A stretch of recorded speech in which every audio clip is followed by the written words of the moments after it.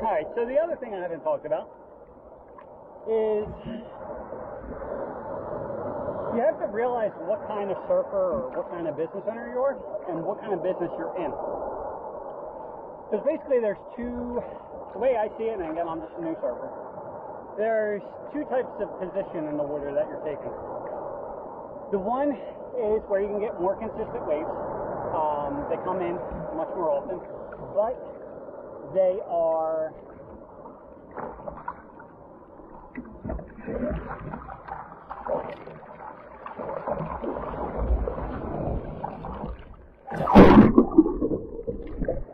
smaller, they're easy to catch, but the payoff is much lower. The other option, I guess you consider this more of a residential, even though I really don't do commercial, is you get those little jobs and you knock them out in a day or two and then you're done. Or you can position yourself in the back and wait for the bigger waves to come through. So most of your time is waiting. Compared to the other ones, you might get, 10% of the waves that someone else does, maybe even 5%. But there's a much bigger risk to reward.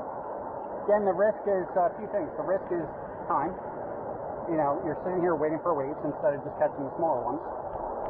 And then the other thing is, are they at your skill level? The bigger waves, especially today, I want to catch them just because it's very small today.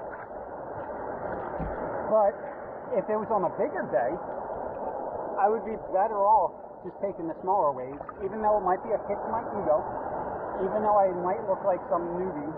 But at the end of the day, you just have to determine what kind of surfer or what kind of business owner you are and just own it. Doesn't matter if someone else is doing something different. Doesn't matter if someone else has a million trucks and you just got the one. Doesn't matter if, your truck is from 1980 and theirs is from, last year. It doesn't matter. At the end of the day, you're both in the water, you're both surfing, you both have the ability to catch waves. It's just you determining which waves are best for you.